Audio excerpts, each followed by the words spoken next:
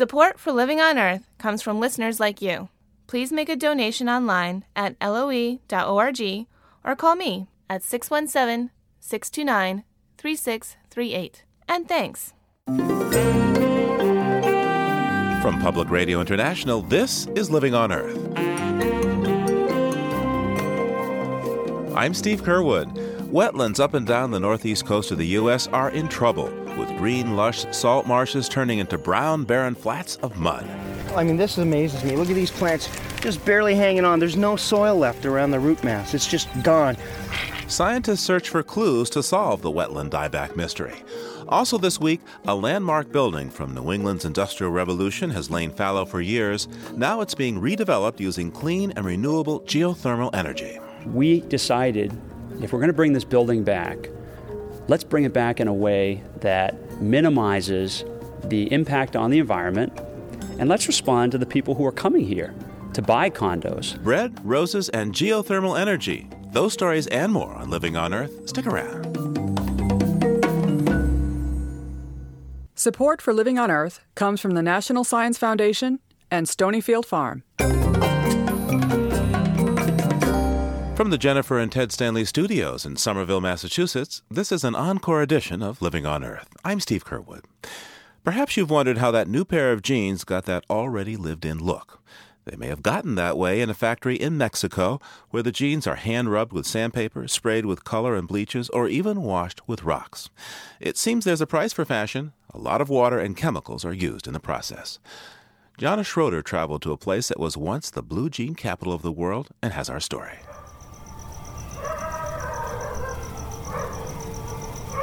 In a valley in central Mexico is the city of Tehuacan.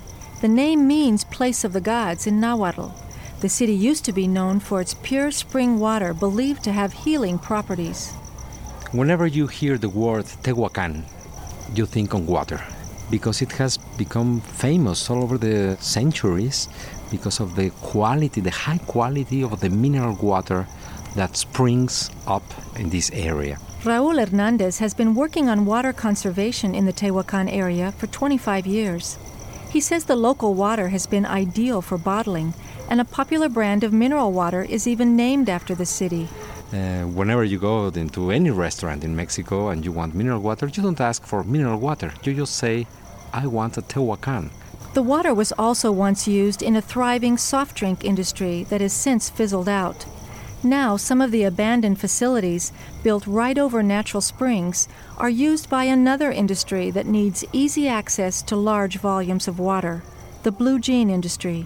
One of the important processes in the blue jeans manufacturing is the stone washing to give this kind of worn look by adding chemicals for color and then stones for washing it away. Mr. Hernandez, who directs a nonprofit called Water Forever, says much of the water that goes into blue jean factories comes out contaminated with bleaches, detergents, dyes, and other chemicals. Bueno, vámonos. The chief engineer for the group, Gerardo Reyes, drives us to a blue jeans laundry on the outskirts of the city. Sí, aquí lo puedes ver, ¿no? Esta es ahí está la lavandería y ahí puedes ver el agua que está corriendo. We stop along the road just short of what looks like a small warehouse. Next to the road runs a stream of bright blue water in a narrow canal. It's coming from the plant. De lavado de la mezquita, el agua está totalmente azul.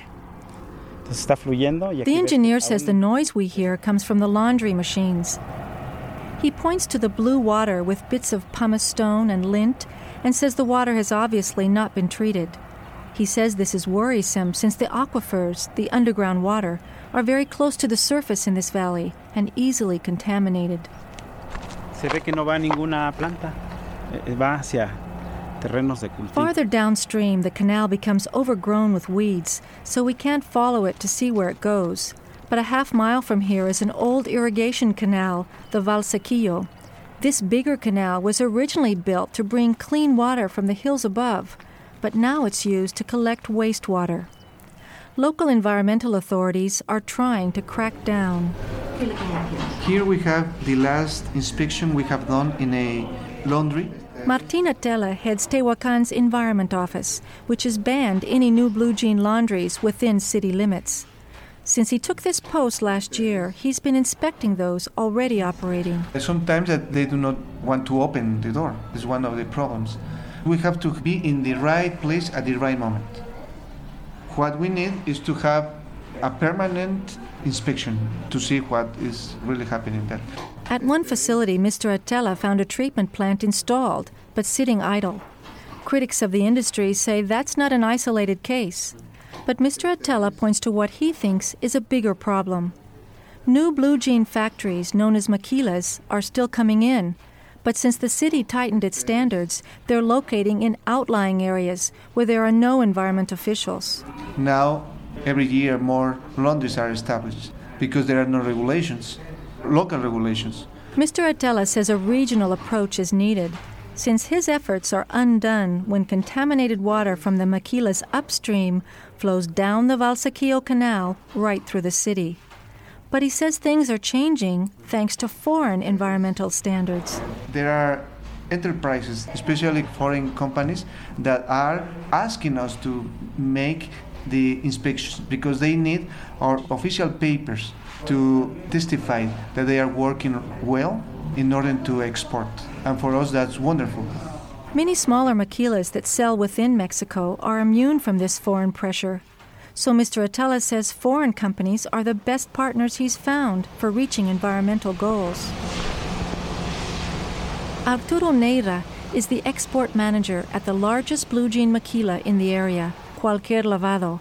It churns out about 10 million pairs of jeans a year for leading U.S. brands such as Levi's, Gap, and Old Navy. Most of the prestigious brands that we work with request that we comply with all the environmental measures or laws. Obviously, it has a cost. I know we made a huge investment, more or less about $2 million. Mr. Neira says the maquila sector is facing heavy criticism for worker treatment and environment standards, just when it's struggling to survive the tough competition. And right now, this industry is, instead of growing, we're going down, because we're competing against the Orient, China, Central America, and they have labor costs which are a lot cheaper than ours. Antes todos querían todo mundo con su pantalón Stone Bleach. Mr. Neira takes me on a tour through the plant. He says the processes used are dictated by changing fashions. Sandblasting has been replaced by hand sanding blue jeans with sandpaper. We walk by an area where workers, covered from head to foot with protective suits, masks, and gloves, are spraying jeans with a bright purple chemical, potassium permanganate. Eso no es aconsejable respirarlo. Mr. Neira says the chemical, which should not be inhaled, is one of those used to give jeans that already worn look. His company has installed an expensive water treatment plant with a full-time engineer, but most plants are smaller and don't invest in these controls.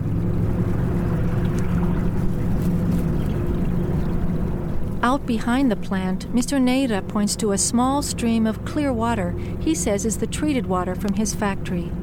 We watch it flow down into the Valsequillo Canal, where it immediately mixes with untreated wastewater from other maquilas, agricultural waste, and sewage. Where does all this wastewater end up? The same place it did back when clear water ran through the canal, into cornfields downstream.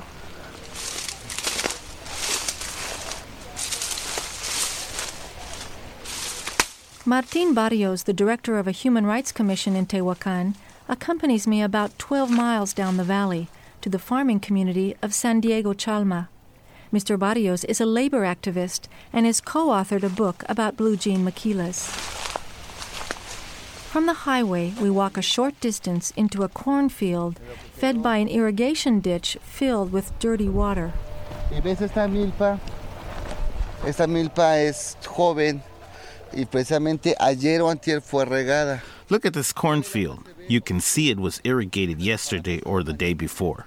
He picks up some of the soil. It has a bluish-gray layer on top that crumbles in his hand. Aquí es donde terminan finalmente su recorrido las aguas azules de las lavanderías. This is where the blue water from the laundries reaches its final destination.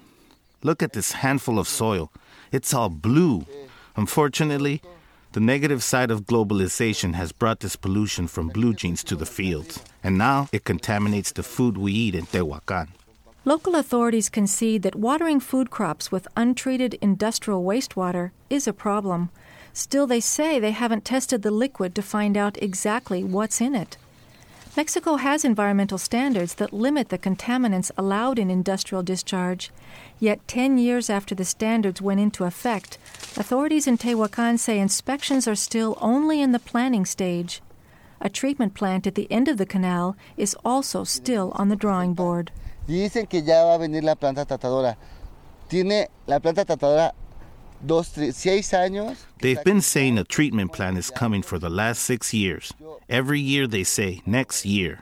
We need to demand that the treatment plant be built and paid for not just by the town. These foreign plants have to pay for the problem they're creating. It's everyone's responsibility. New blue jeans used to come off the shelf stiff and in a dark navy color. They took months to wear in. Some of today's young consumers may not remember that. Activists like Martín Barrios wish more people would ask what it takes to give jeans that already worn look and feel the first time you slip them on. For Living on Earth, I'm Janice Schroeder in Tehuacan, Mexico.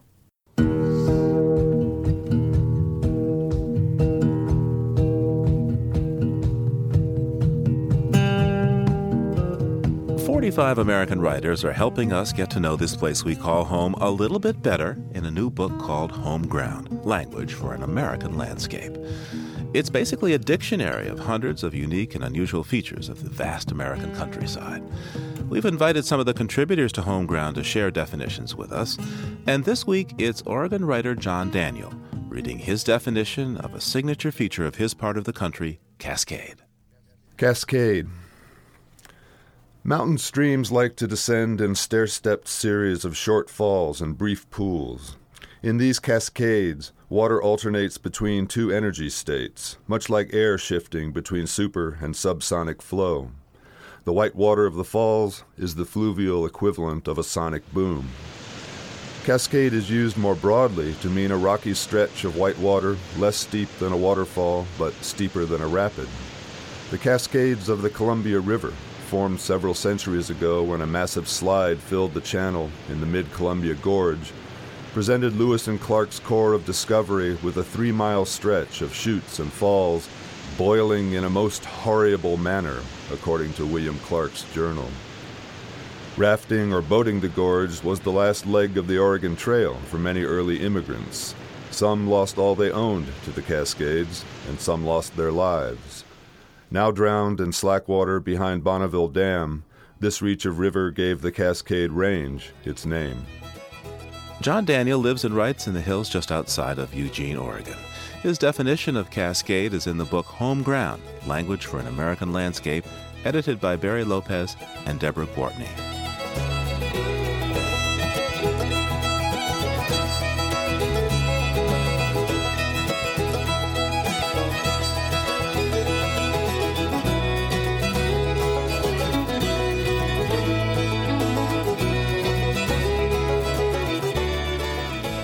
Coming up, we visit the CSI of wetlands. That's just ahead on Living on Earth. It's Living on Earth. I'm Steve Kerwood. Coastal wetlands help filter water and provide some of nature's best protection from storms. But in parts of the northeast coast of the U.S., something murky is going on in wetland salt marshes, and scientists are perplexed. Once healthy green marsh grasses are now mottled with patches of brown stalks. Researchers call it sudden wetland dieback, and it's happening from Maine to New York. Living on Earth's Ashley Ahern went to the wetlands to investigate. The Wellfleet Salt Marsh on Cape Cod, Massachusetts stretches for acres. Green grasses sway gently above dark brown muck, tapering off into blue ocean. From a distance, it's a painter's paradise, the picture of wetland health. But walk 100 yards or so into the marsh, and the scene is a bit different. This is all was formerly plants. Here's the old stalks. That's all root material. So all this was vegetated, and it has all died back. Steve Smith is a plant ecologist for the Cape Cod National Seashore. He's crouched down in the muck, plucking at the dead stalks of what used to be green marsh grass. But, I mean, this amazes me. Look at these plants just barely hanging on. There's no soil left around the root mass. It's just gone. All that is gone. The grass roots hold the marsh together, and when they die off, all that's left is mud, riddled with thousands of thumb and fist-size holes. Chunk by chunk, it separates and washes out with the tide. Wetlands become unhealthy for lots of different reasons, but the brown patches of this sudden wetland dieback don't follow any logical pattern. That's what's perplexed us, because this pattern of dieback does not correlate in any obvious way with the typical stressors on plant physiology and salt marsh plant vigor. Stressors like pollution, drought, flooding, or ice damage have been ruled out. But for every killer scientists cross off the list, another presents itself. In a wetland a state away, plant pathologist Wade Elmer of the Connecticut Agricultural Experiment Station takes some samples of sick plants at Hammonasset State Park. We're the CSI of the plant world here. Elmer specializes in a plant-eating family of fungus called Fusarium, which he thinks is causing lesions on the tips of the marsh grass. This is of interest to me because there's a lot of death on there. And if you look at how the sun shows through the leaf here, you can see all the little lesions beginning to form there. And this is where I isolate a lot of Fusarium. But this isn't your day-to-day crop-devouring variety of the fungus. This is a brand new strain of Fusarium, and Elmer's got some good evidence that it might be part of what's killing the northeastern wetlands. What I find is that plants that are showing tip dieback, when I take them back to the lab and isolate them, about 80% of the pieces that I put onto an agar plate will give rise to a Fusarium colony, suggesting that there's a lot of Fusarium on this dying tipback. Elmer's colleague Jim Lamondia searches for clues in the marsh as well. But he's working from the bottom up. In a metal pail, he rinses muck off a clod of marsh grass roots in search of nematodes. A nematode is a plant parasitic roundworm. They typically have stylets that they stab the plant cells with and suck cell contents out, and they cause plants to be stunted and do poorly. In the Hammonasset marsh, Lamondia has found a type of root knot nematode that only lives in wetlands. As he washes the mud away from the marsh grass sample, he looks for tiny white pustules, or galls, full of nematode eggs. There we are, one right there.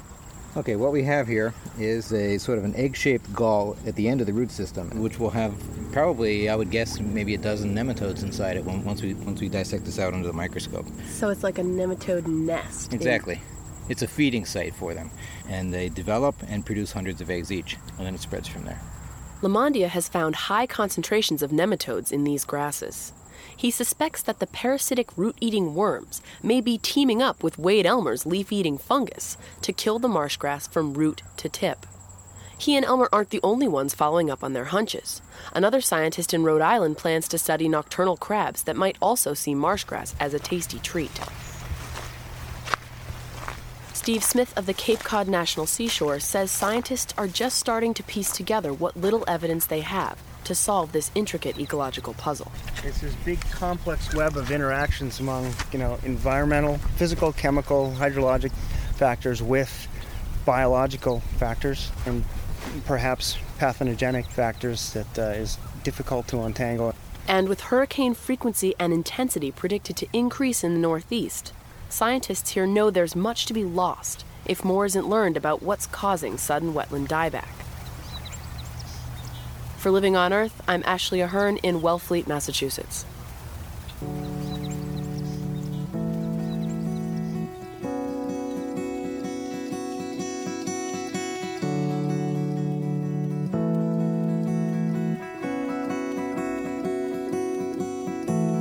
You can hear our program anytime on our website or get a download for your MP3 player. The address is loe.org. That's loe.org. You can reach us at comments@loe.org. Once again, comments@loe.org. Our postal address is 20 Holland Street, Somerville, Massachusetts, 02144. And you can call our listener line anytime at 800-218-9988. That's 800-218-9988.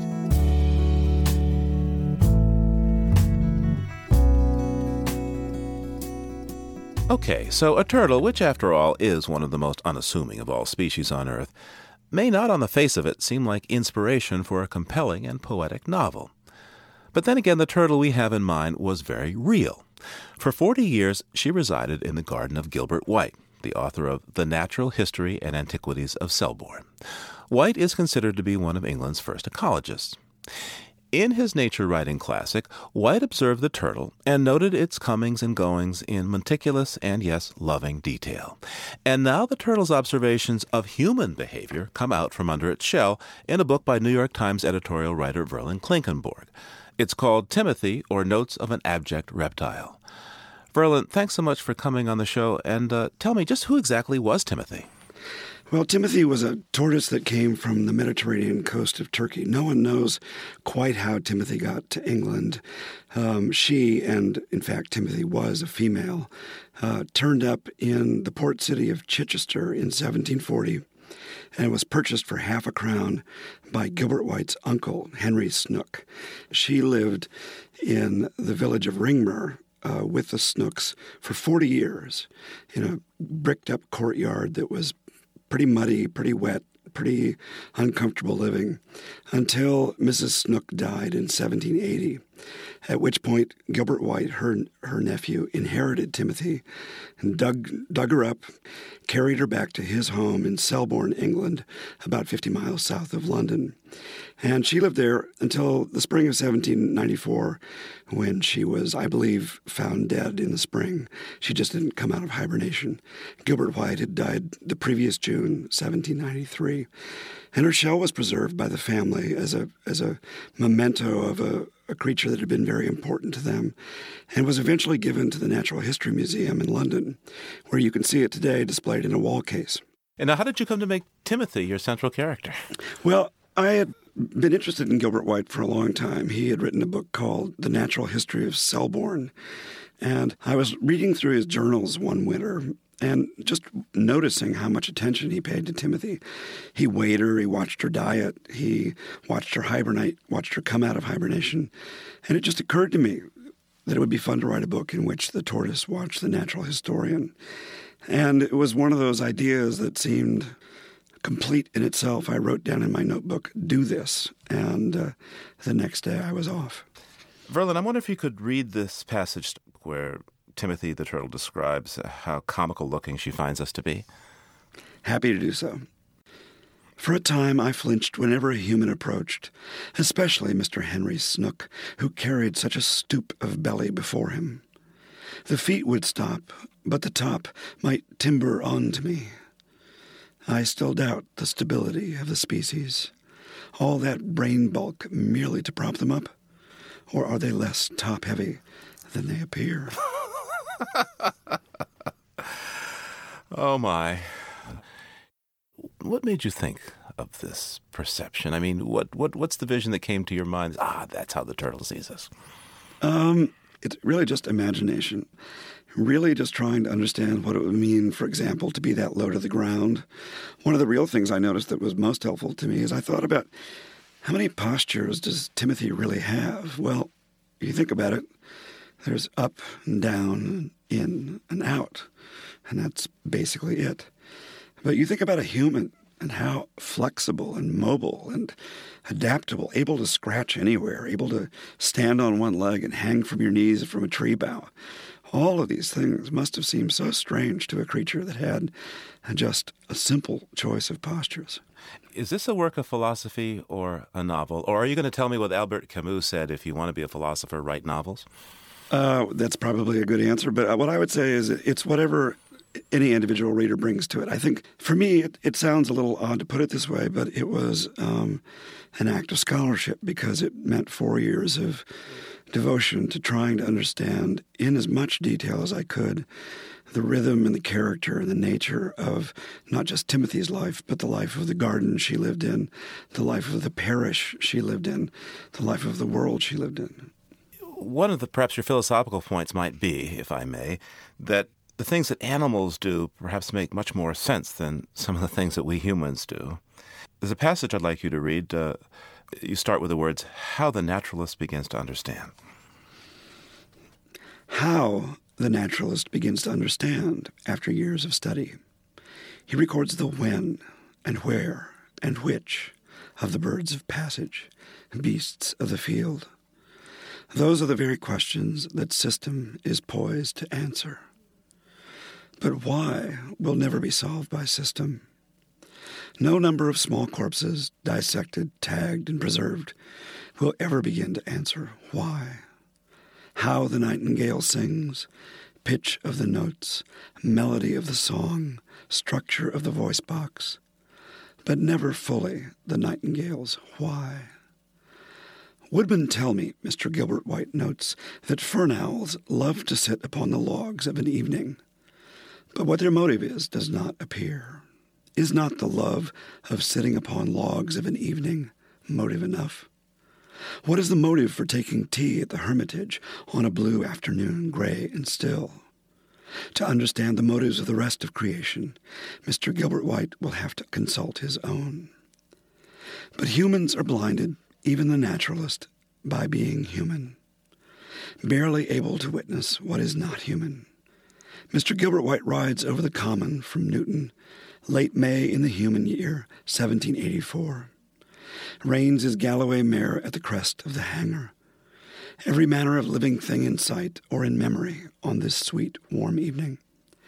Bees thriving, flycatcher nesting under the parlor window, rooks at their endless beach-top quarrels, swallows taking food up and down the river, feeding their young in exact rotation, mare beneath him feeling the pull of home, tortoise making her escape into the fields among the grass. Brute beasts that have no understanding, says the prayer book, driven only by love and hunger, driven they know not why. Verlin, there's this lovely passage you've written where Timothy is deciding whether or not she can speak to Gilbert White, a man who in some senses really sees nature and loves it much more than many of the people around him. And Timothy gets to wondering how Mr. White would react if she, Timothy, looked at him and said simply, "Now then." Verlin, is your book your way of giving Timothy permission to say, "Now then"? Exactly. She says that she hides her words in her skull, behind her obsidian eye. She calls it the stern prow of her skull. And the point of language for Timothy is that language is how often it's the tool humans use to separate themselves from nature. They say simply, well, we talk, and nothing else on God's earth talks. Therefore, we are unique, we're special, we have a special relationship to the creation itself, whether you frame that in a Christian context or in any other way. And Timothy's point is that, to a certain extent, every creature, every species has its language, has its way of communicating, has its way of relating through meaning to the world around it. And that to say simply to Gilbert White, "Now then," would be to destroy his sense of isolation, to destroy his sense of privilege, the uniqueness of his place in life, which is something we humans take absolutely for granted, and which is what enables us to be such a destructive, rapacious, environmentally overwhelming species. One last question before you go. Sure. If you were to actually sound like Timothy, take on her accent, what would she sound like? Well, I'm going to leave that question to Dame Judi Dench, okay? Is she making the movie of Timothy? I hope.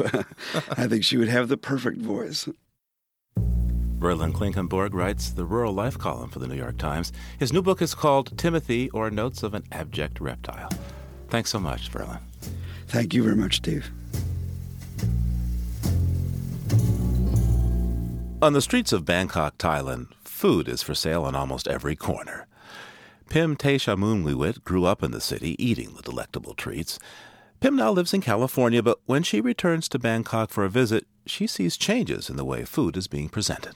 When I was a little girl in Thailand, my favorite street snack, Khanom Krok, was sold not in a styrofoam or paper box like it is today, but in these little boats made of baitong, or banana leaf. Back then, so many desserts or even savory foods were served in packets and containers made of everything from lotus leaf, banana leaf, or even the long, thin pandan leaf woven into a basket. Those were the original green packaging, local and sustainable.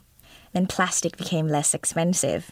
and the even cheaper styrofoam arrived. The opportunity to pollute the environment was equalized for all. These days, when I go home for a visit, I find fewer and fewer of these natural packages.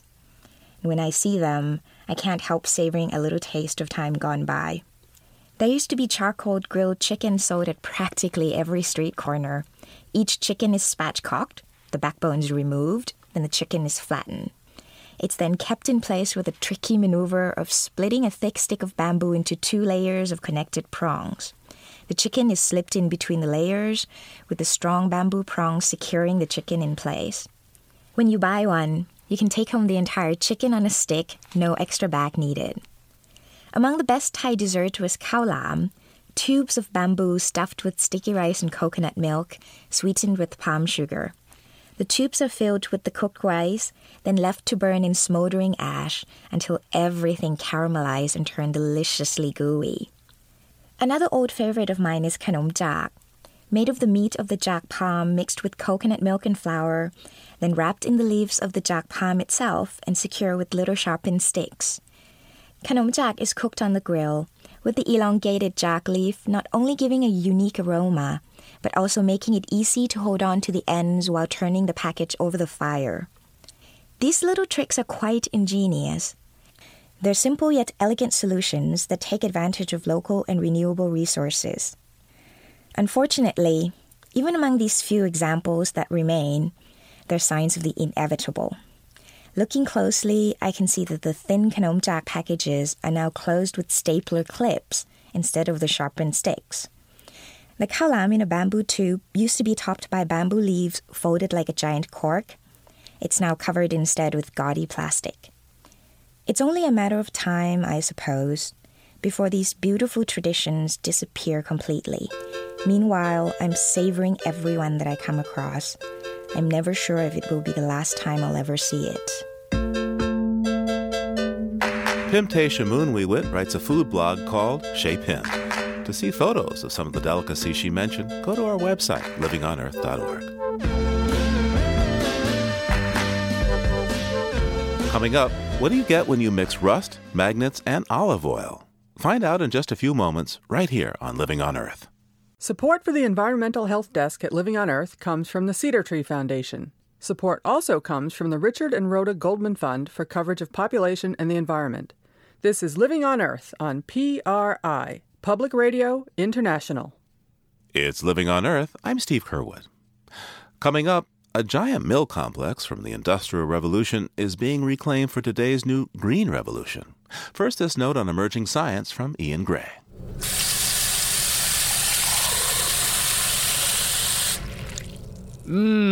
A big glass of water. Fresh, clean, exactly the kind of water that most people in the world don't have.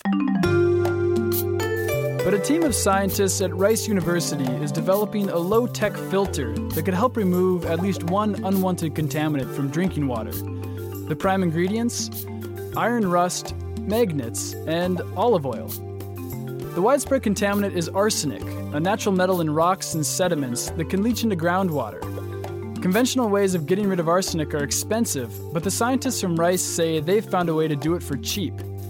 To start with, the scientists combined rust with a fatty acid commonly found in olive oil to produce a special nanoparticle. They mixed the small specks of rust into a liquid laced with arsenic. Arsenic naturally binds with other metals like iron, so the rust and arsenic stuck together. The scientists then planned to use a powerful magnet to pull the tiny particles out of solution, but what they found surprised them.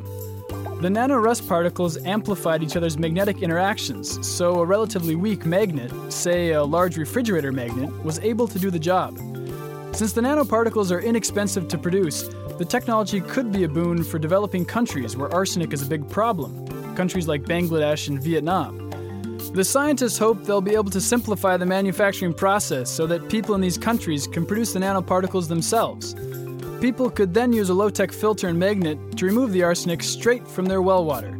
I'll drink to that. That's this week's note on emerging science. I am Ian Gray.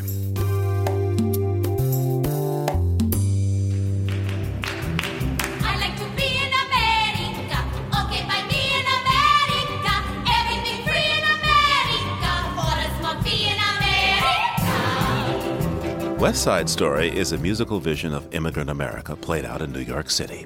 But the vision was born, as was its composer, Leonard Bernstein, just north of Boston in Lawrence, Massachusetts. Lawrence was the first stop on the way to the American dream for thousands of immigrants into the United States, including Bernstein's parents. The family was drawn from Russia by the boom created by the big textile mills of the first planned industrial city in America built on the banks of the Merrimack River. By the late 20th century, though, the dream had died. The mills were mostly shuttered, and Lawrence had become one of the poorest cities in the nation. But as Living on Earth's Bruce Gellerman reports, this relic of the Industrial Revolution is now trying to remake itself for a new century using green technology. This is a tale of three cities, Lawrence, Massachusetts, past, present, and future. You can see all three from the rooftop vantage point of an old mill building. This is the challenging part of the tour. Real estate developer Bob Anson leads the way up a nearly vertical wood ladder to the top of the 6-story mill. But I promise you it's well worth the climb, and your reward... Oh my gosh. Look at this. From here, you can see Lawrence was built for greatness. In the center is a proper New England common surrounded by Victorian mansions, and the streets laid out in a perfect grid. A bald eagle soars overhead, and a falcon swoops along the banks of the Merrimack River as it flows through Lawrence east to the Atlantic.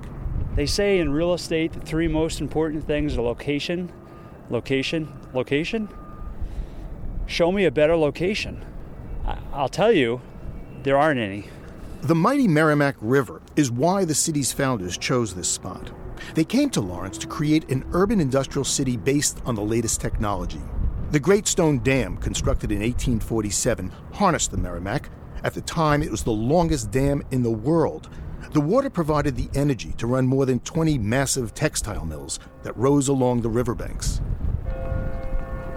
The clock tower atop Air Mill is the largest of its kind in America, and right next door is the wood mill. When it was built in 1906, the huge red brick building was nicknamed the eighth wonder of the world. It was the largest textile plant on the planet. 4 years ago, developer Bob Anson bought the old wood mill and renamed it Monarch on the Merrimack. If you were to take the Monarch on the Merrimack building and tip it on end, this would be the tallest building in the world. So we look at this as a horizontal skyscraper. The old mill is 1,600 feet long and contains 1.25 million square feet. But except for some warehousing, the place has been empty for years. The mill is run down. So is Lawrence. The unemployment rate is twice as high, and income's half the state average. The old wood mill is a metaphor for the city. When I started this business, people would tell me, what would you want with an obsolete white elephant in a city like Lawrence?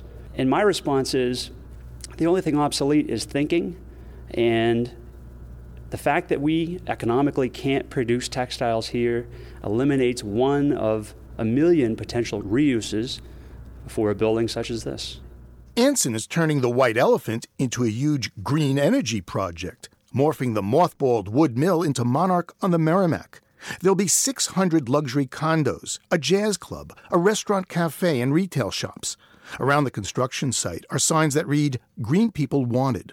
We decided, if we're going to bring this building back, let's bring it back in a way that minimizes the impact on the environment, and let's respond to the people who are coming here to buy condos.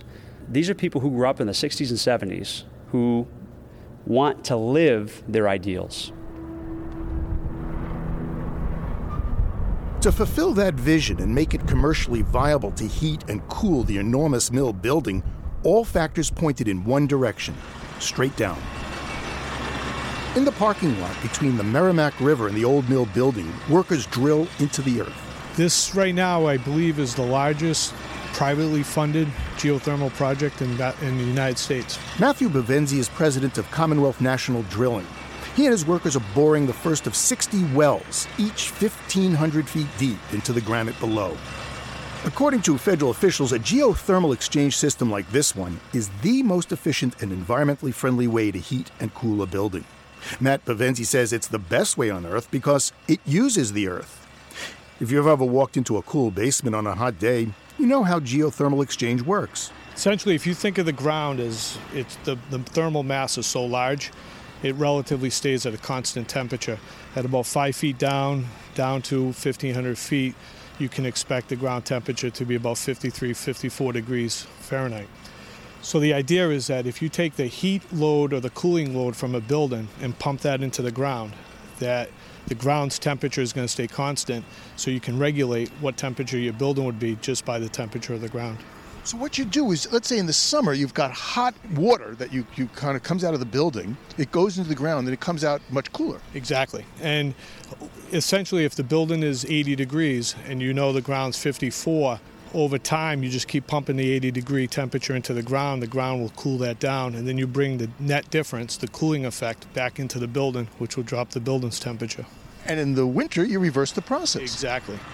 Monarch on the Merrimack's geothermal exchange system is expected to save condo owners about 30% on their heating and cooling costs. The only fossil fuels used are to run the pumps and compressors.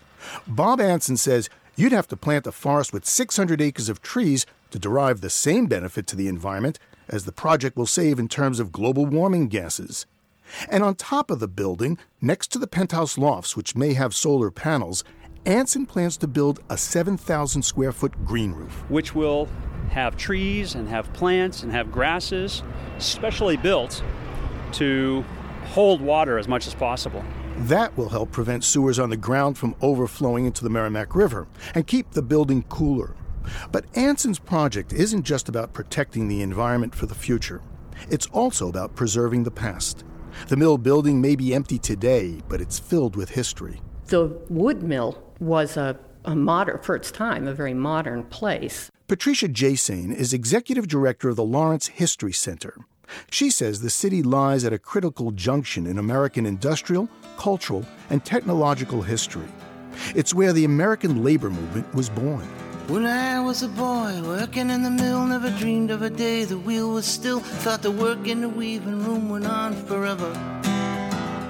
By the turn of the 20th century, mill owners who had started as urban idealists had become cold-hearted industrialists. When the word came up from the Lawrence mill that the strike was on, the 3 men were killed. They said there'd be more to pay before the day was over.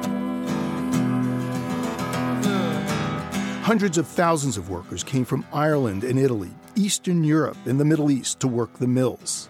Lawrence became known as Immigrant City, a place of squalid tenements and horrendous factories. When the river turns the wheel, money in your pocket and you got a good deal. Back down another when the company fails. The river turns the wheel. The river turns the wheel. The river turns the wheel. With all the mills, you had the same kind of conditions. You had the machinery, which was incredibly loud. Construction workers converting wood mill into Monarch on the Merrimack recently found these old recordings of mill workers and weaving machines. The machine would start up, it would start, and it might have like a humming noise. It wasn't like the weave room. The weave room was oh my God. 25,000 people worked in the mills. Most were women. Many were children, some as young as 7 years old. It was very dangerous work. Injury was very, very common, as well as illness from the working conditions of the dust that would build up. A third of the workers died before they were 25. In the winter of 1912, a new Massachusetts law went into effect, cutting the work week from 56 to 54 hours. Mill owners responded by speeding up the looms. The workers, 20,000 strong, went on strike. The Lawrence mill owners struck back, with goon squads beating up workers. The National Guard was called in. For 3 months, the workers held fast, demanding bread, increased wages, and roses, respect.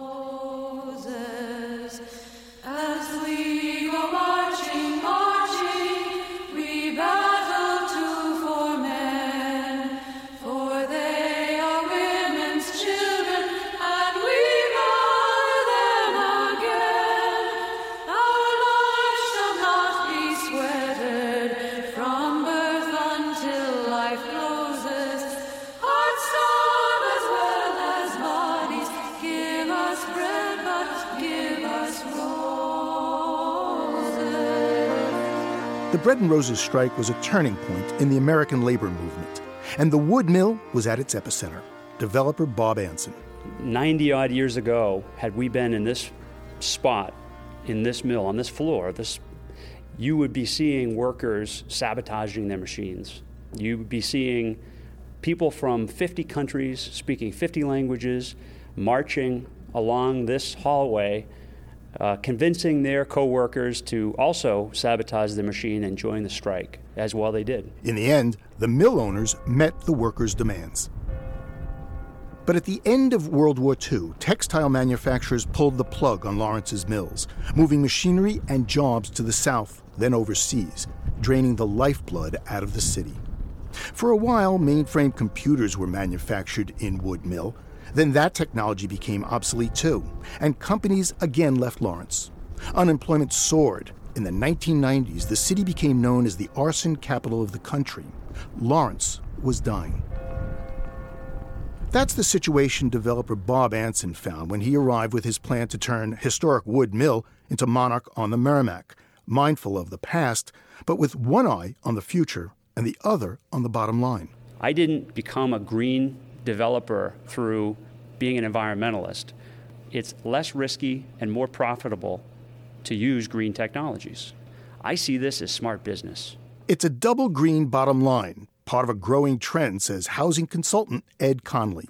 What I see is I think the financing side of this is starting to drive it. Connolly is president of New Ecology. His firm helps developers design and build green, affordable housing projects.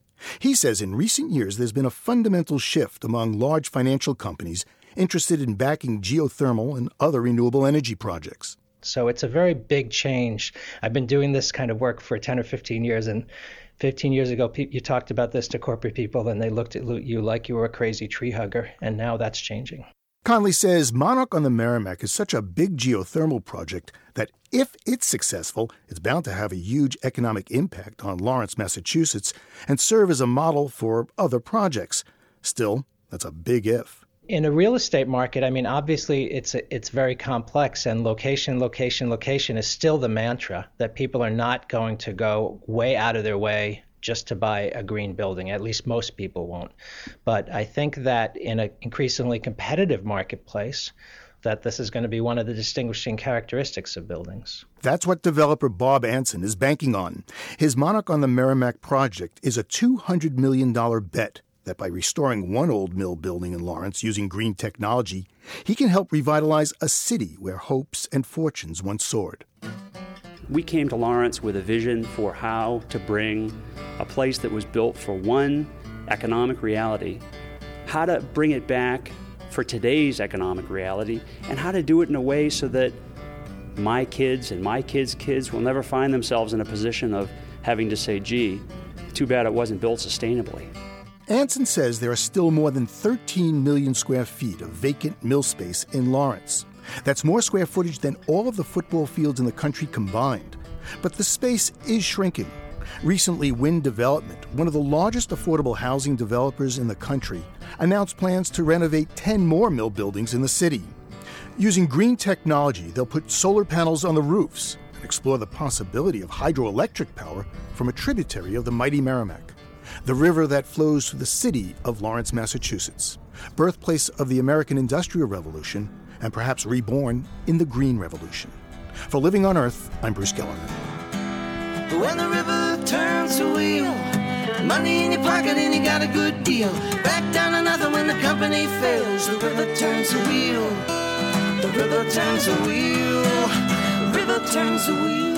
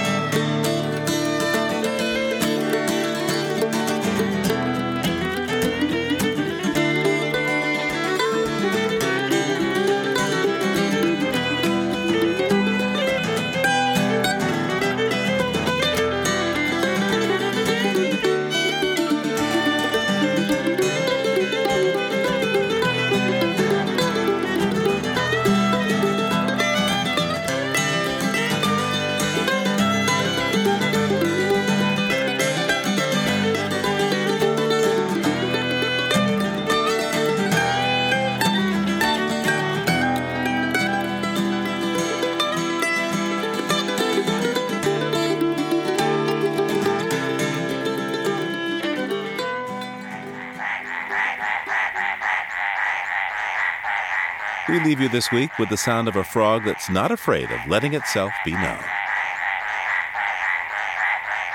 Carlos Davidson recorded these mountain tree frogs barking away in the Coconino National Forest in Arizona.